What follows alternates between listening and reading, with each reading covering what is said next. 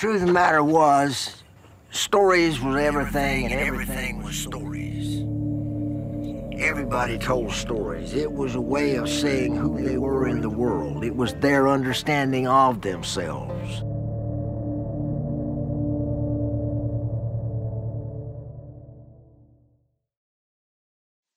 Well, when I was 9 years old, I found my first arrowhead with my father. He was an arrowhead collector, and so was my football coach in high school. So we did all that together. And most of the arrowheads you find out in the countryside are broken, half in two. And people say, oh, it's broken, that's terrible. But to me, that means a lot to me. That means that projectile was on the end of an arrow. It penetrated the body of a deer, maybe, hit a bone and broke right in front of where it was hafted. So that, to me, that thing has a history that a whole arrowhead doesn't have. So I think it's the wonderment of being out there, of seeing nature, and visualizing what used to be. The Rosetta Stone was buried for 2,000 years before somebody found it. And I said in my book, don't you know that guy's proud, the guy that carved that thing? Well, it was 1988 when I acquired the treasure chest and started filling it up with things. I paid $25,000 for the treasure chest, and I started filling it up with 265 gold coins. Most of them are American eagles and some double eagles, mostly double eagles. My goal never changed. My goal was to take that treasure chest out in a very special place and put it there. I've never said that I buried it, but I've never said that I didn't bury it. I just don't want to give that as a clue and let people go looking for it. If you can find the treasure chest and open that lid for the first time, it's going to be the most wonderful thing that you ever saw.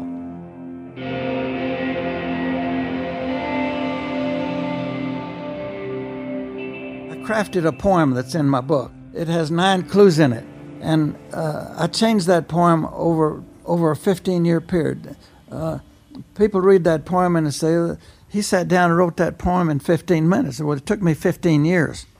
The poem is really not so much written as it is an architectural plan. It's been crafted. It reads very simple.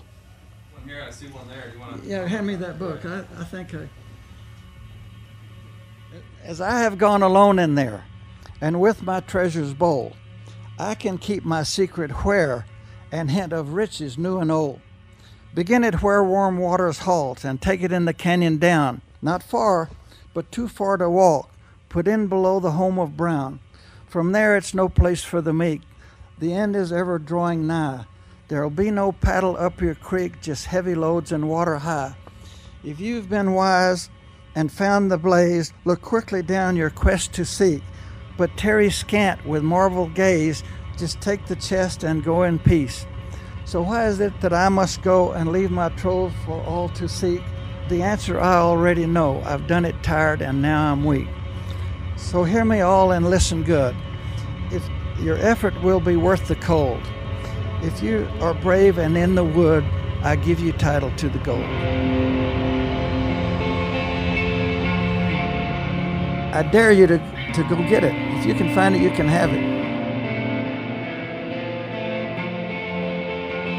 And nobody knows where it is but me. And if a train runs over me this afternoon, it'll go to my grave with me.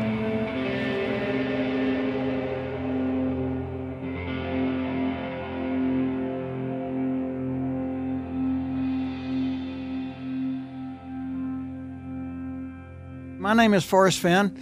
We're in my home in Santa Fe, New Mexico. I've lived in it since 1988, and I think it'll be my last abode that I'll enjoy. The Santa Fe Trail runs about 50 feet from my library window, and I have an old 1880 Army ammunition wagon sitting right in the middle of the Santa Fe Trail. It goes right through my pond, and I'm very happy where I am. Santa Fe is a wonderful place to live, and I'll be 83 in 2 weeks. I'm going out at the top of my game. You know, some people are collectors and some people are not.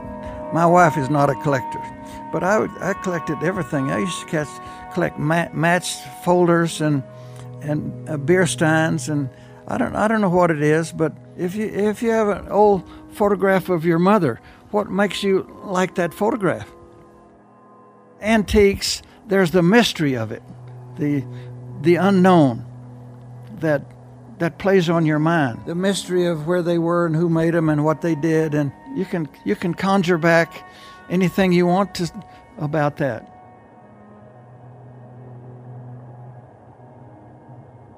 It's the thrill of discovery, the thrill of the chase. On we go, the virtue lies in the journey, not the prize. And I believe that. There's a lot of people that really enjoy the idea of a treasure, just like I enjoy the idea of it. From my perspective, of course, I'm a goldsmith, and having 20 pounds of gold to work with, that's my palette. That's what I enjoy, and that's what I do. So that would be like extreme freedom for me, from $1,300 an ounce gold, which is what I have to pay today. My name is Mark Howard. We're here in Santa Fe, New Mexico, or outside thereof, and this is in my house. And as far as the treasure goes, I'm going to probably look again, although the past 2 times, because it's whipped me, I've said to my wife, maybe I shouldn't go again. And it only takes me a couple of weeks to say, I think I got to go again.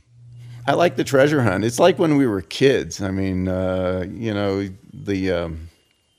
like Treasure Island and all the stories that you read when you were a kid, and you thought, God, I just love to go out and do something like that. And this kind of fed into that, and I said, okay. I was, 57? I'm going to be 60. I said, if I'm going to do this kind of thing, I better do it now. There's some historical coins in there, some historical artifacts in there. All those interest me too. I really love antique stuff. And one of the things I really want is that damn box. I really want that box, and this is from 1150 AD. The box is a beautiful cast bronze box that I've been told was 11th or 12th century.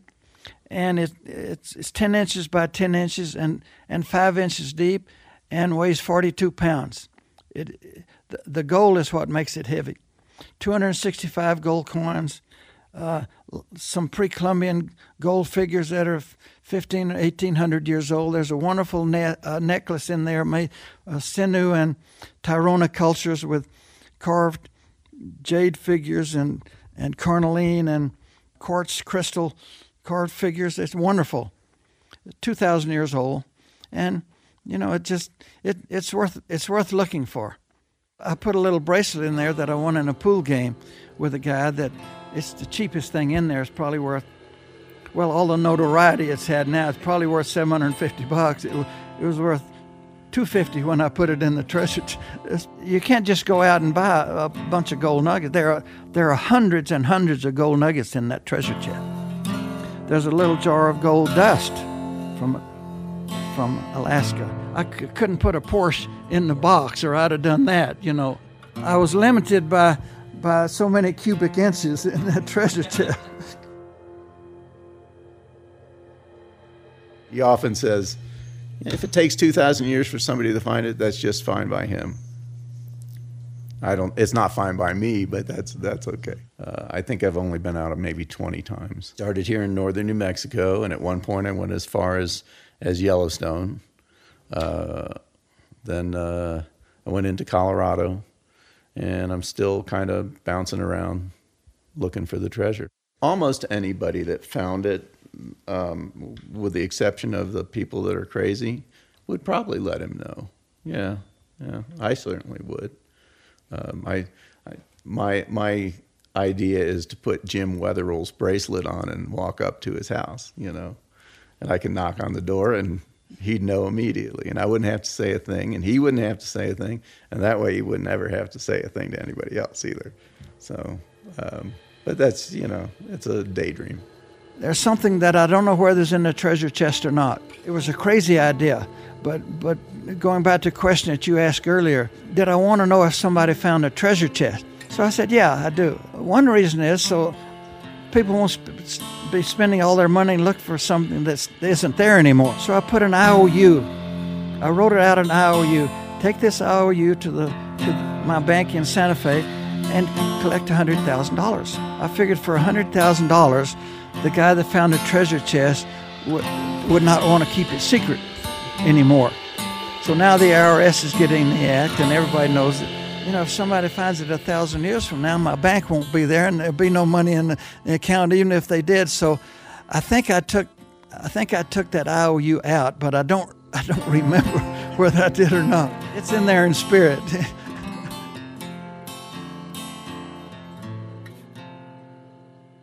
There are 2 gold nuggets in that treasure chest that weigh more than a troy pound apiece. I used to take them out and hand them to people that almost drop them because they're so heavy. I go on the Today Show, I've been on 5 times. Talked you into somehow giving us another clue this morning. Well, I'm not going to put an X on the map for you. And I think we'll do it maybe another. And I give clues. The last clue I gave them was that it's not in Utah or Idaho. But that's not going to lead you to the treasure chest. The clue is the treasure is higher than 5,000 feet above sea level. The treasure is higher than 5,000 feet above sea level. Is that? I think it's in New Mexico. Now, the issue was it buried? And we finally got Forrest to admit that, no, it's hidden.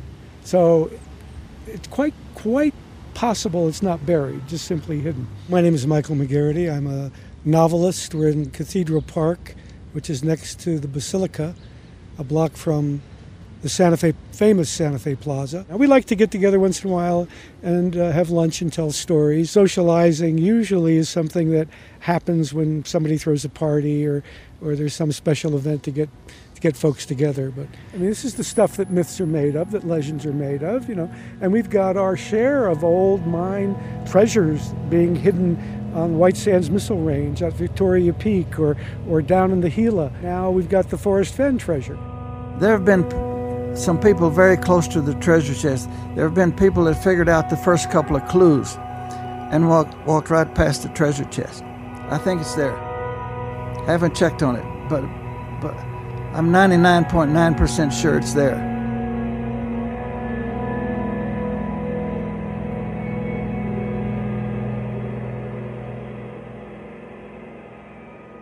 He has said publicly that people have come within 500 feet of the treasure. Now, the question is that true?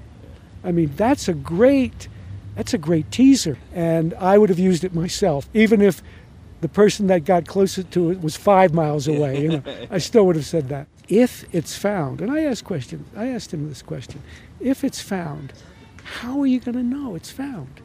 Now, he's convinced that he will be contacted, right? If I found a multi-million-dollar treasure, I wouldn't want the IRS to know about it, would you? No, I'd take it home and I'd sell 1 gold nugget at a time. He's a character. What else can I say? I mean, he's an interesting guy. He has a certain flamboyancy to him. But I put other things in there, too. I pulled a couple of hairs out of my head because somebody can do a DNA, they can do a carbon-14 test, and, there's another thing that I put in the chest that I've not told anybody about, and I'm saving it for the person that finds the treasure chest. In other words, this is not something that I put together in an afternoon, and I spent a lot of time thinking about it. My name is Mary Wolf. I'm the co-owner of Collected Works Bookstore and Coffee House in downtown Santa Fe, New Mexico. Forrest Fenn has been a loyal and constant customer of the bookstore since the bookstore opened in 1978. I got to know him best probably in 2010 when he came to the store to talk to Dorothy and myself about The Thrill of the Chase, the book that he was about to release and publish. I wrote a book called The Thrill of the Chase, and that's the philosophy that permeates that book. There was a lady writer from Austin asked me, said, "Mr. Fenn, who's your audience for this book?" And I said, "My audience is every redneck in Texas with a pickup truck and 12 kids. He's lost his job and has a thrill to go out and look for things." I said, "That's my audience. Throw a bedroll in the back of your truck, get a 6-pack, and hit the road looking for a fortune." I mean, it's the thrill of the chase. That's what we're talking about. Take your wife and put all the kids in the back of the truck and head out. Thrill of the Chase has had a huge impact, obviously, on our business. Forrest is not tied to the bookstore in any way contractually. However, he gave us this book to sell. He paid for the first printing and then gave us the book because he didn't want anyone saying that he was making any money from this story, which he hasn't. We've paid for the last printing and we'll pay for the future printings. And we are already in the fifth printing coming up, so we're going through the books. First of all, he can well afford to hide a treasure of that value. And what really drives him is to leave a lasting mark on a whole generation of people and recreate a love of adventure and a passion for discovery that he has in his own life. And I think it's beautiful. I think it's a beautiful story. He has an amazing story. Well, I was born and raised in Temple, Texas, in the heart of Texas, 60 miles north of Austin. My father was a school teacher, and when I started first grade, he started in the school that I started first grade in. He was a math teacher, and the next year they promoted him to be the principal. And then I went to a junior high school, and he moved over there, and he was my principal again. So I passed all those courses because my father was principal. I'm not sure for any other reason. I remember the first time I saw TV in Temple, Texas, there was a big truck out behind on the city square behind the city hall. And they invited people to come into City Hall and look at a television set that was being transmitted from 100 feet away. It wasn't a very good picture. And then a couple of years later, color TV came along, and boy, that'll never work. And I remember riding back from Yellowstone to Temple, Texas with my football coach in 1946. We dropped the atomic bomb on Hiroshima. How can we tell when the atomic bomb may explode? And boy, that was the end. The beginning of the end. President Eisenhower told everybody to go out in the backyard and dig a bomb shelter and stock it with food and everybody did. Always remember, the flash of an atomic bomb can come at any time, no matter where you may be. Every generation thinks that theirs will be the last. When the bow and arrow was invented, everybody said, boy, the end's coming. And then when the Chinese invented gunpowder, that was the end. Santa Fe's a place that attracts unusual people. And Forrest certainly qualifies in that regard. He's a very unique guy. His record in the military is just an incredible one. You could call him a war hero. I mean, he enlisted in the Air Force. I mean, he can tell his own story. I joined the military on the 6th of September, 1950. The Korean War was brand new, and I was going to win the war. I started out a private, and I retired 20 years later a major. The military, in all of their wisdom, said that I had a aptitude for electronics. And I didn't have the slightest idea what I was doing.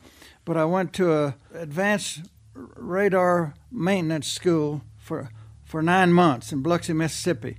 And I graduated, but I still didn't know what I was doing. I had a mean sergeant that didn't like me, and I didn't like him. So I went down to personnel, and I said, how can I get out of this place? They gave me a bunch of forms to fill out, and I could go to jump school. I could volunteer for submarines, or I could go to pilot training. And I said, I'll take the first one you can get for me. And it was pilot training. So they put me in this little machine. It looked like a phone booth turned on its side. And it had a stick in it like an airplane has, and it was on springs. If you turn the thing loose, it falls over, and you crashed. So the secret is to hold the airplane steady. And this guy said I was the best that he ever saw doing that. I mean, it was the simplest thing I'd ever been in. And I said, if that's all there is to it, I'll take it. And so they accepted me into pilot training. When you're flying fighter airplanes, the old saying is if a fighter pilot makes a mistake, he doesn't have to worry about it. But when you get in that airplane all by yourself, it's a whole different ballgame. There's nobody there but you. It'll sober you up.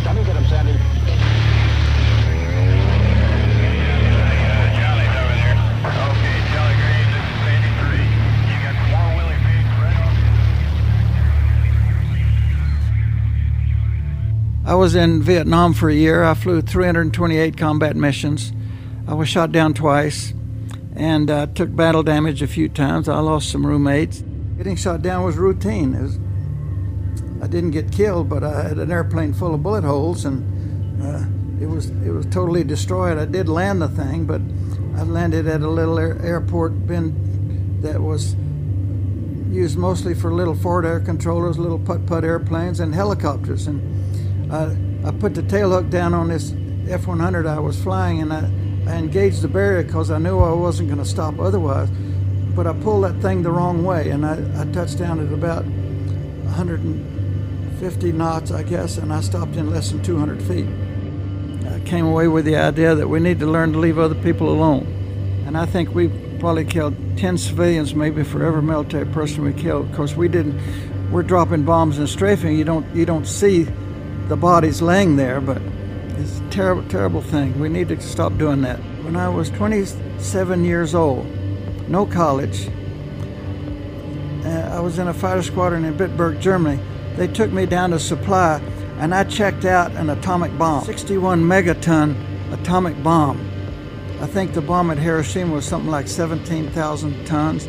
Well, this was 61 kilotons. I owned that thing. It had a crew chief like an airplane has a crew chief, and it's on a dolly, but the dolly couldn't move 1 inch unless I was standing there supervising.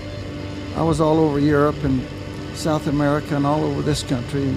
And we had a gunnery school outside of Tripoli, Libya, about 35 or 40 miles. And on the weekends, I'd get a Jeep and go down in the Sahara Desert where the big tank battles were fought in World War II. And it's just like they left that country. You know, you can see skeletons laying there, and a German helmet and a burned-out tank, and bullets laying around. But I can't tell you how many times I'd see a hand grenade laying on the ground there with a flint projectile laying next to it that's 1,500, 2,000, 3,000 years old.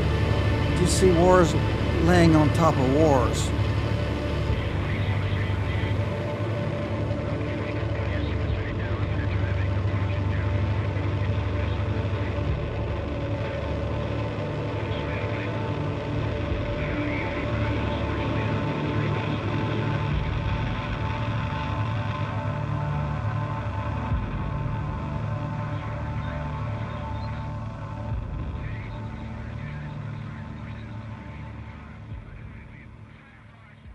They grew me up in the Air Force. You get a haircut once a week, whether you like it or not, and I could see myself growing in the Air Force. They gave me so much authority, you know. I retired. You have to serve 20 years to get retired pay, but you have to retire at the end of the month, so it cost me 24 extra days. I served 20 years and 24 days, and I got out the first minute I was eligible.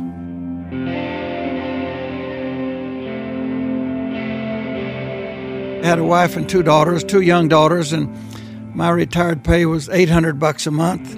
I could get by with that in 1970. We did all right, but I wanted to do better than that, and I just wanted to go someplace where the world would stop and let me out. And Santa Fe was the only place I knew where I could wear blue jeans, a short-sleeve shirt, and hush puppies and make a living. One of my rules was that I didn't want to do anything where my best customer gave me $100. Talking about a restaurant business, 1 hour martinizing. I mean, you go on and on and on. They're labor intensive. Primary employee doesn't show up. He's drunk or something. I was a collector of Indian things and antiques and that sort of thing. So I wanted to deal in luxuries.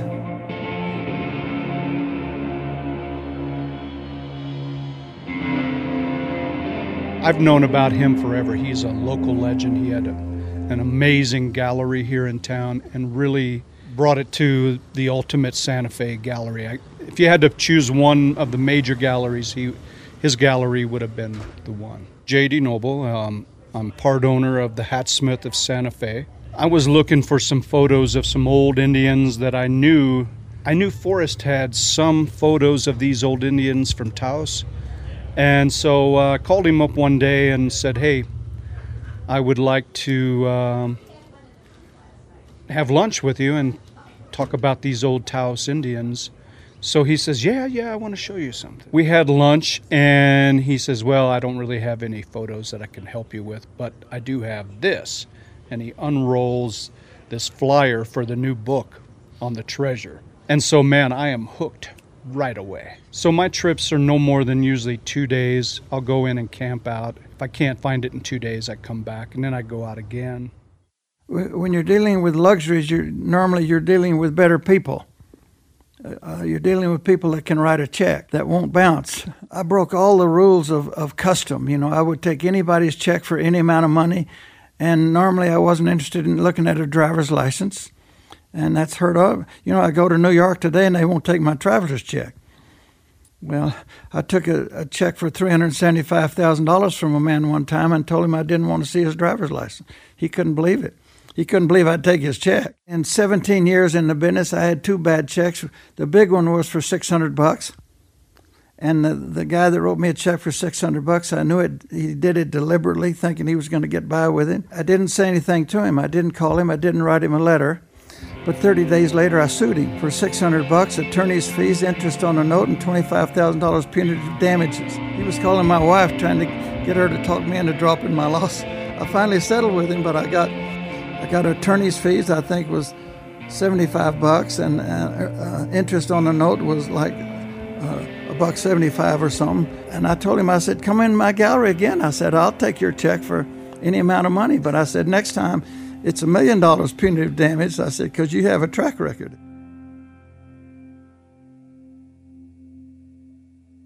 A guy came in my gallery years ago.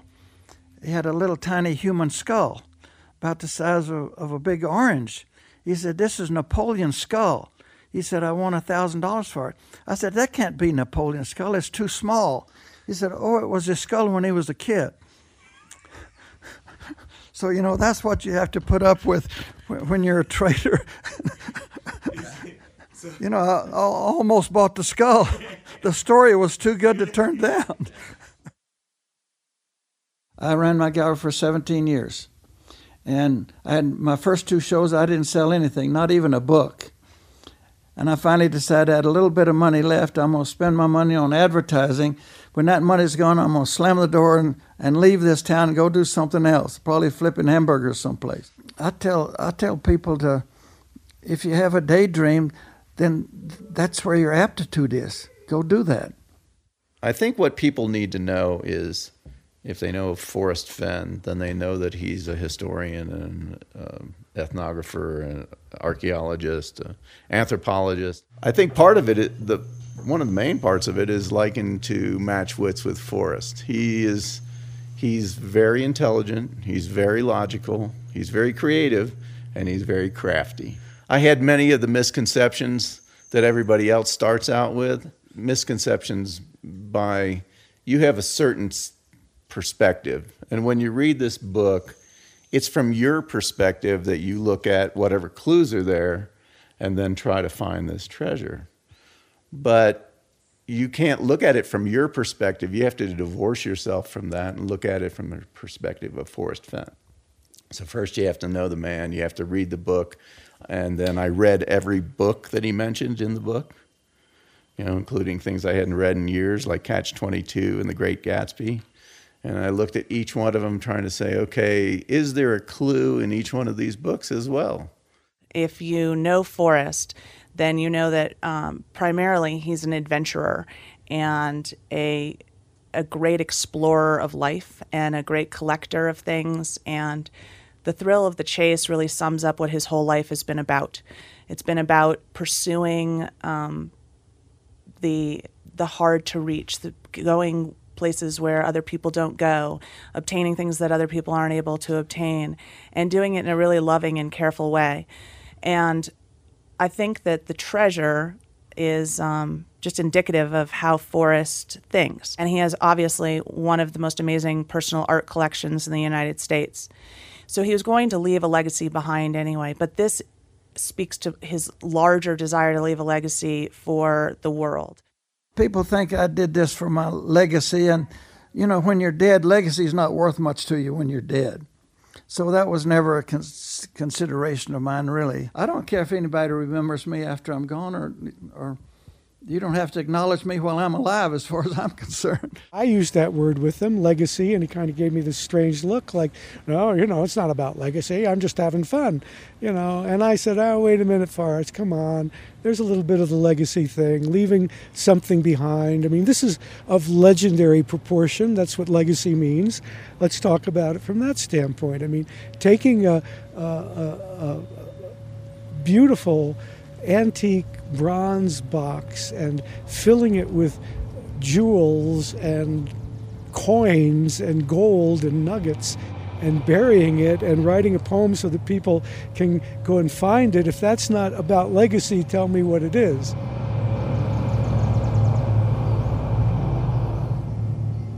When did you find out you had cancer? I learned I had cancer in 1988. I had a small pain in my left groin, and it persisted for a number of months. So I was talking to a doctor at a party one day. He says, we ought to go over and check it out. So the first time I knew I was in trouble, the nurse, they gave me some stuff to drink, and they were looking at my kidneys on this machine. The nurse says, hey, girls, come over here and look at this. And I had a dead kidney. And my doctor said, well, normally just because your kidney is not working is not reason enough to take it out. But since you have a pain, let's take it out. And I said, what are the chances of being cancer? He said 5%. 1 hour operation turned into 5, and he gave me a 20% chance of living for 3 years.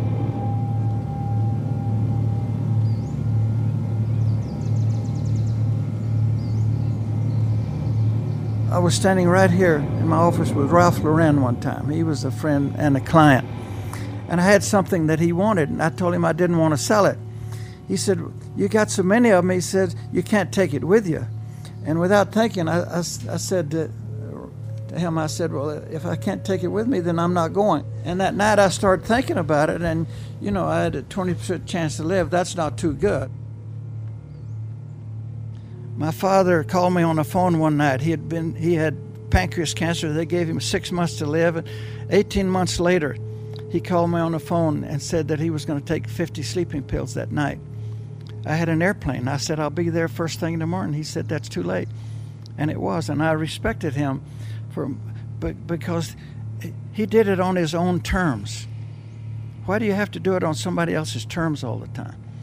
So I decided that if I was going to die, and the odds certainly were said that I was going to, then I appreciated what my father did. And the last thing I want to do is die in a hospital bed.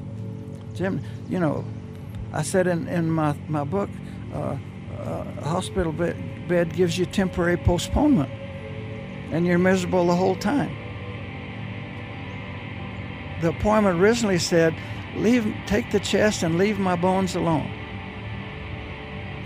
I ruined my original story because I got well. Why not hide a treasure chest full of wonderful things and let somebody else have the same thrill that I've had all of these years, for 70 years, 75 years. The gold in this treasure chest weighs 20.2 troy pounds. It's full of emeralds and diamonds and sapphires and 200 and something rubies. When I hid the treasure chest, walking back to my car, it had a strange sensation. I asked myself out loud, I said, Forrest, did you really do that?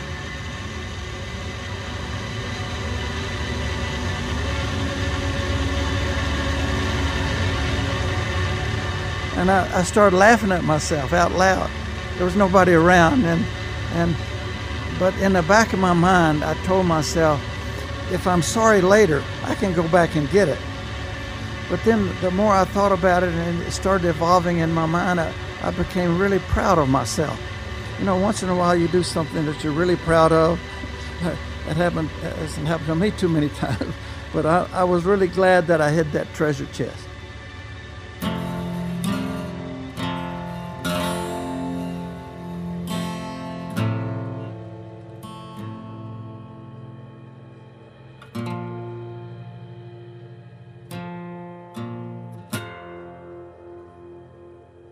My wife doesn't know within 18 months of when I hid the treasure chest. But the clues are there. They're not easy to follow, but certainly not impossible. but I have no doubt that it's out there. I know that some people think that there's no way that he could have done this or would have done this. And I think that people who believe that don't understand what drives Forrest. He really, really is driven by wanting kids to have the same sort of experiences today that he had growing up, even though they're growing up in a very different world. And so he really wants kids to get out and bond with their families and go out and explore nature and get out there and experience the thrill of the chase. We have a problem in this country with our youth today. We're obese, graffiti, drive-by shootings, disrespect, and the teenagers today are going to be our senators and presidents in the future. So what are we doing to prepare those people? And I've got to blame the churches. I blame school teachers. I certainly blame archaeologists who have a wonderful thing to offer, but they're so full of jargon. And everybody has their thing going, and we're mostly oblivious of the problems. Are something that somebody else sees, but it's not my problem. That's the attitude today, and I think that's a terrible attitude. So in a very small way, I was hoping to get kids off the couch, out of the game rooms and away from their texting machines, and out to smell the sunshine and see what's going on in the countryside. I think that's Forrest's whole intention. Get their kids, take them out, and show them the outdoors and have an adventure. It doesn't matter if you find it. I've had some amazing times out in the mountains just looking for it. We have heard numerous times, this is the first time we've taken a family vacation, all of us. This is the first time that we've all gone somewhere and spent this much time together. And we hear that from the kids too. Like, this is the first time we've ever gone anywhere with mom and dad and done what mom and dad are doing. And that's really powerful. And Forrest loves to hear those stories. I mean, frankly, there's just as much chance of a 6-year-old from Kansas finding it as, there is somebody in Santa Fe who's been dedicating their months to figuring out the puzzle. I mean, if they wander across it, they will find it. Again, let me say that I'm not thinking about something, let's go do it this afternoon. I'm thinking about 1,000 years from now.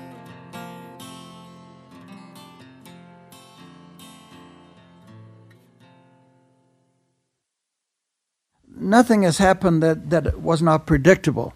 I've called 911 3 times. They arrested a guy at my gate, put him in handcuffs last week, took him off to the jail. But I've had death threats. When you look at politicians, they get death threats every day. And you can't guess what these people are going to do. And people get in their head, it's my treasure, I deserve it, I'm going to go get it, and that can be a little scary. So I'll be 83 years old on the 22nd of this month, and I told a guy the other day, if torture and death are the only 2 things you can threaten me with, you're in trouble. I've been down the road a few miles, and I don't want to leave my wife with all of these things. The vultures would circle this house, and so I'm selling some things now. I'm not tearing down my walls, but things that are laying down. I'm just trying to ease the pain for my heirs. I think over spring break in Santa Fe, there were about 6,500 people in Santa Fe related to the treasure chest. And this summer, before the summer is over, I've spent some time estimating. I think there'll be 40,000 people will have been looking for the treasure chest in New Mexico, Colorado, Montana, and Wyoming. On the one hand, let's give them an award for increasing tourism in the community, right? I was walking in a shopping center just after the book came out, and there was this huge 4x4 extended cab Dodge 350 Ram Charger, and in the back was a 4-wheel drive all-terrain vehicle, and this big Texan gets out. And it was a Texan because he had license plates from Texas. And he says, "You tell me how to find Forrest Fenn? I'm looking for Forrest Fenn. I'm here to look for that treasure." We have met people from probably 4 continents and 10 countries who have come here. And we have met families, older people, young people, college kids who've gotten together, people who've started teams working on the puzzle, crowdsourcing, solutions to the puzzle and then sending delegates out here to look. I run into people who've told me they've spent their life savings coming out here. Literally coming from Florida, one guy came, spent at least $12,000 on airfare. That was his life savings. A lady come in from Mississippi, she was an old client, and she said, well, when I find Forrest treasure, and she's 40 pounds overweight, 5 years older than me, and she's rich, okay? And I said, well, you go, you go, girl, what the hell? I'm right at 22,000 emails from people related to the treasure chest. They tell me where they are and where they're going and want to know if they're hot or cold. Thousands of emails from people that thank me for getting them out of the house.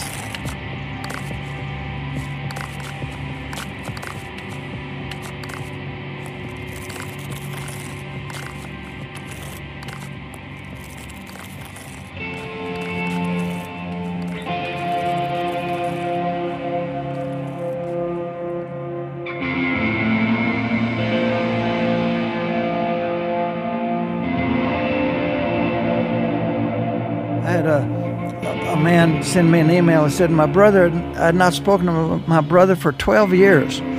He called me on the phone and said, let's go look for the treasure chest. And so they're connected again. I see a lot of that kind of thing. It's very rewarding. It's a byproduct of something that I did that is, I'm the big winner in this thing because I feel a sense of satisfaction. The best one that I heard was a gentleman who said that if he found the treasure, he would give the bracelet back to Forrest, and then he was going to re-hide the treasure somewhere else and write his own book and just kind of keep it going because he was having so much fun looking for it, and he'd been looking for it for 6 months, and he kind of wanted to find it, but he kind of didn't want that to end. So come to my shop. Have the guy that I mentioned from Florida came to my shop. He brought me a detailed map laid out on a piece of cardboard, told me what he was thinking, and said, will you go get this for me and, split the treasure with me? And I said, look, that's not my thing. I know where I want to go. And he got offended and left. I really kind of wonder if some people have found it. My last adventure out, somebody had beat me to the spot. I had been there once before, but I was unprepared. And I came back and waited for the weather to get warm and went back, and somebody had left a message that they had been there already. Done in pink chalk with a big X on a rock and said, "It is not here." I think it's a diversion because I still want to go back to there because there's many, I can't tell you where it's at. Somebody else already figured it out too. So whoever it was, we were both thinking and putting the clues, and that's just it, is interpreting the clues, which are so vague. I've given clues to everybody. I've never given a clue to an individual. The first clue that I gave that wasn't in my poem because I made this guy mad and he demanded another clue. And I said, okay, the treasure chest is hidden more than 300 miles west of Toledo. I don't think he knew that I was pulling his leg. There was a guy out here someplace, dug a hole 18 inches deep and 9 inches wide, and they arrested him. Charges for digging near a descanso, looking for Forrest Fenn's box of gold and jewels. Please tell me what's going on here. 9 inches wide and 18 inches deep, and they arrested. They were all over the paper. They're quoting the police officer. They were going to prosecute this guy. There are people saying, "Oh, wait! He's off." Sending these people off to trample our wilderness, right? What wilderness? Come on. About the only real wilderness we have, most people can't get to, and that's up in the Pecos, which recently burned. Most of what we have in terms of national forest is not wilderness. But, oh no, he's going to send people out, and they're going to dig up plants and disturb the ground and be where they shouldn't be. And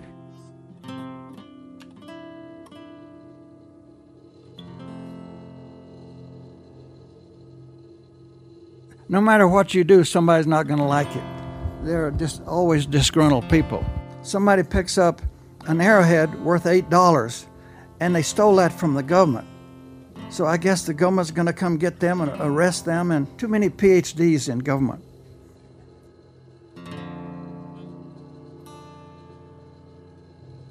Bureau of Land Management came in and searched my house 4 years ago. Somebody told them that I had taken something out of a cave in Arizona that was on government land. Well, it wasn't on government land, it was private property, but even if everything they said was true, the statute of limitations had run out 47 years ago. So 4 years passed and got a letter from them that absolved me of everything, and that was the end of it. Bill's character, I just wonder what I'm going to do with all this character.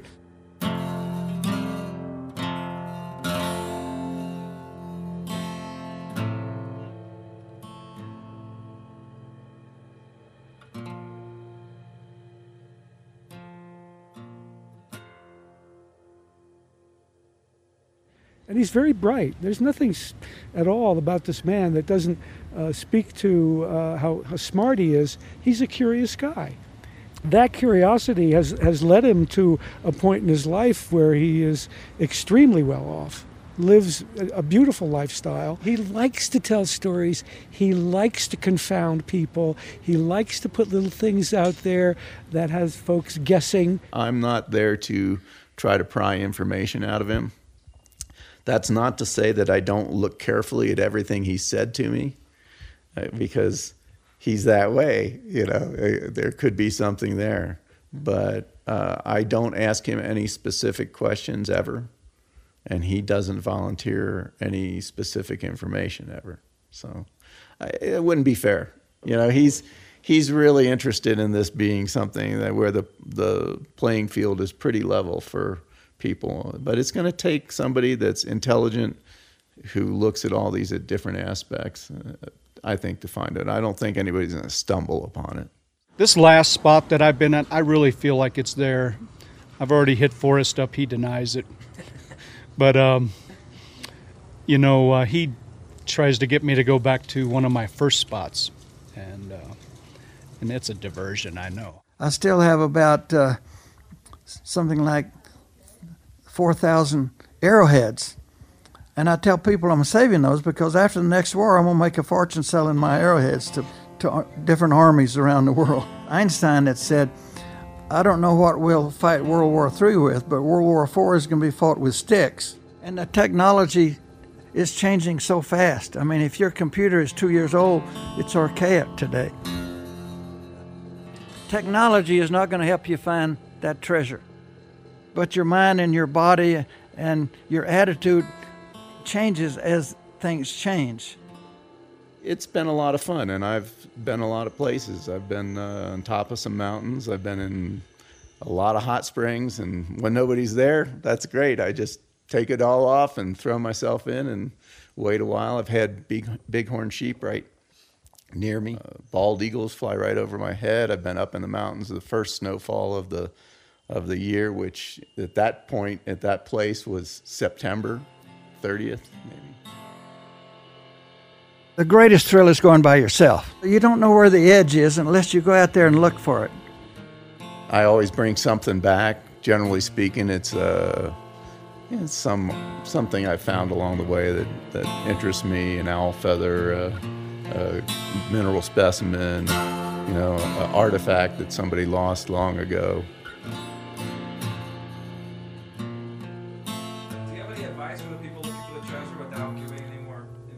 Yeah, I have some advice.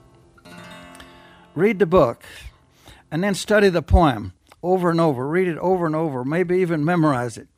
And then go back and read the book again, looking for hints that are in the book that are going to help you with clues that are in the poem. That's the best advice that I can give. You have to find out, you have to learn where the first clue is. They get progressively easier after you discover where the first clue is. Forrest has given some good advice. I mean, Forrest has told people to enjoy themselves but not get into danger. Don't get into trouble. Don't go, you know, places that a 79-year-old man couldn't get to carrying a 42-pound box. But then again, you haven't seen Forrest, so it might not be your average 79-year-old man. One thing I need to tell people who think they're going to go and do this, you better be in shape. If you think that this guy at 79 was a pushover, you got another thing coming. You were asking me earlier about the reason. I was at a point in my life where I was ready for some adventure, and this was just perfect. I mean, I believe I know where it is. I just haven't found the blaze, and that's probably going to be the toughest part. I've seen a lot of stuff I wouldn't have seen if I hadn't been out there looking. And while a couple of times I thought, oh, yeah, I got it. I know exactly where it is, and went there to look. When I came back empty-handed, I didn't feel disappointed somehow. I came away with just more excitement about going out again. Well, Forrest contends that his real mission in life when he wrote this book was to get people up and off the couch and out doing something in the wild, right? And I just roll my eyes, come on. But he sticks to it. He sticks to the story. He is passionate about adventure, and he's passionate about sharing that love of adventure and treasure seeking with other people. An American archetype, if you will.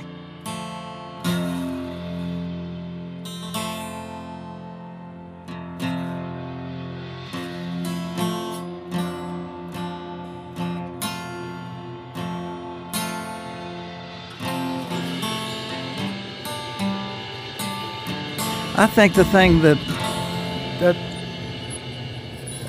I revere as much as anything is that first little arrowhead that I found when I was 9 years old.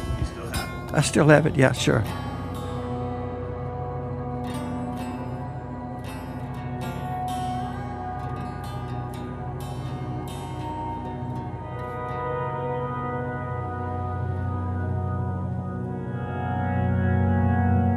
My autobiography is in the treasure chest. I put it in a little olive jar, rolled it up, printed it Kinko's. I have to use a magnifying glass if I want to read it. The olive jar had a metal lid, and metal will rust. It's tin. And so I dipped it in hot wax to make it airtight and watertight.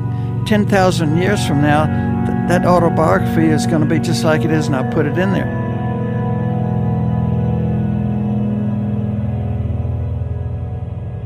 There's an old saying, you can never go home. How many encores can a person take? I mean, I've played my hand.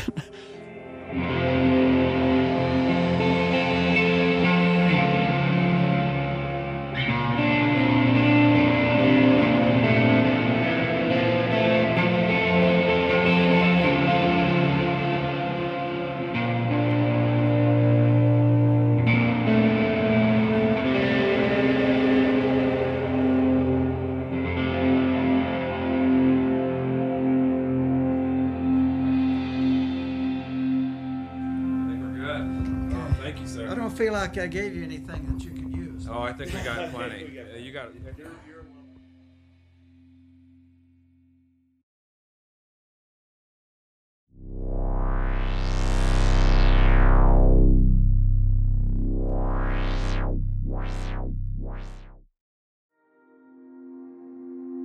You've been listening to Everything is Stories, a podcast brought to you by Oscilloscope Laboratories. This episode was produced by Garrett Crow, Mike Martinez, and Tyler Ray. The music in this episode was provided by John Kaloji, who records under the moniker High Orid. John had a few records come out on Pathetic about 10 years ago that I keep coming back to. It's great headphone music. Definitely give him a listen. You can find links to John's music at our website, everythingisstories.com. Over at the site, you'll also be able to find links to all of our past episodes, our social media profiles, and photos for this episode, which were taken by our friend Ben Grimmie. Do us a favor and head over to Instagram and give us a follow. You can also subscribe to Everything is Stories wherever you listen to podcasts. Every bit helps. Thanks for listening. And remember, nothing comes from nothing, and everything is stories. Whatever else Graham Greene does, he always tells you a story.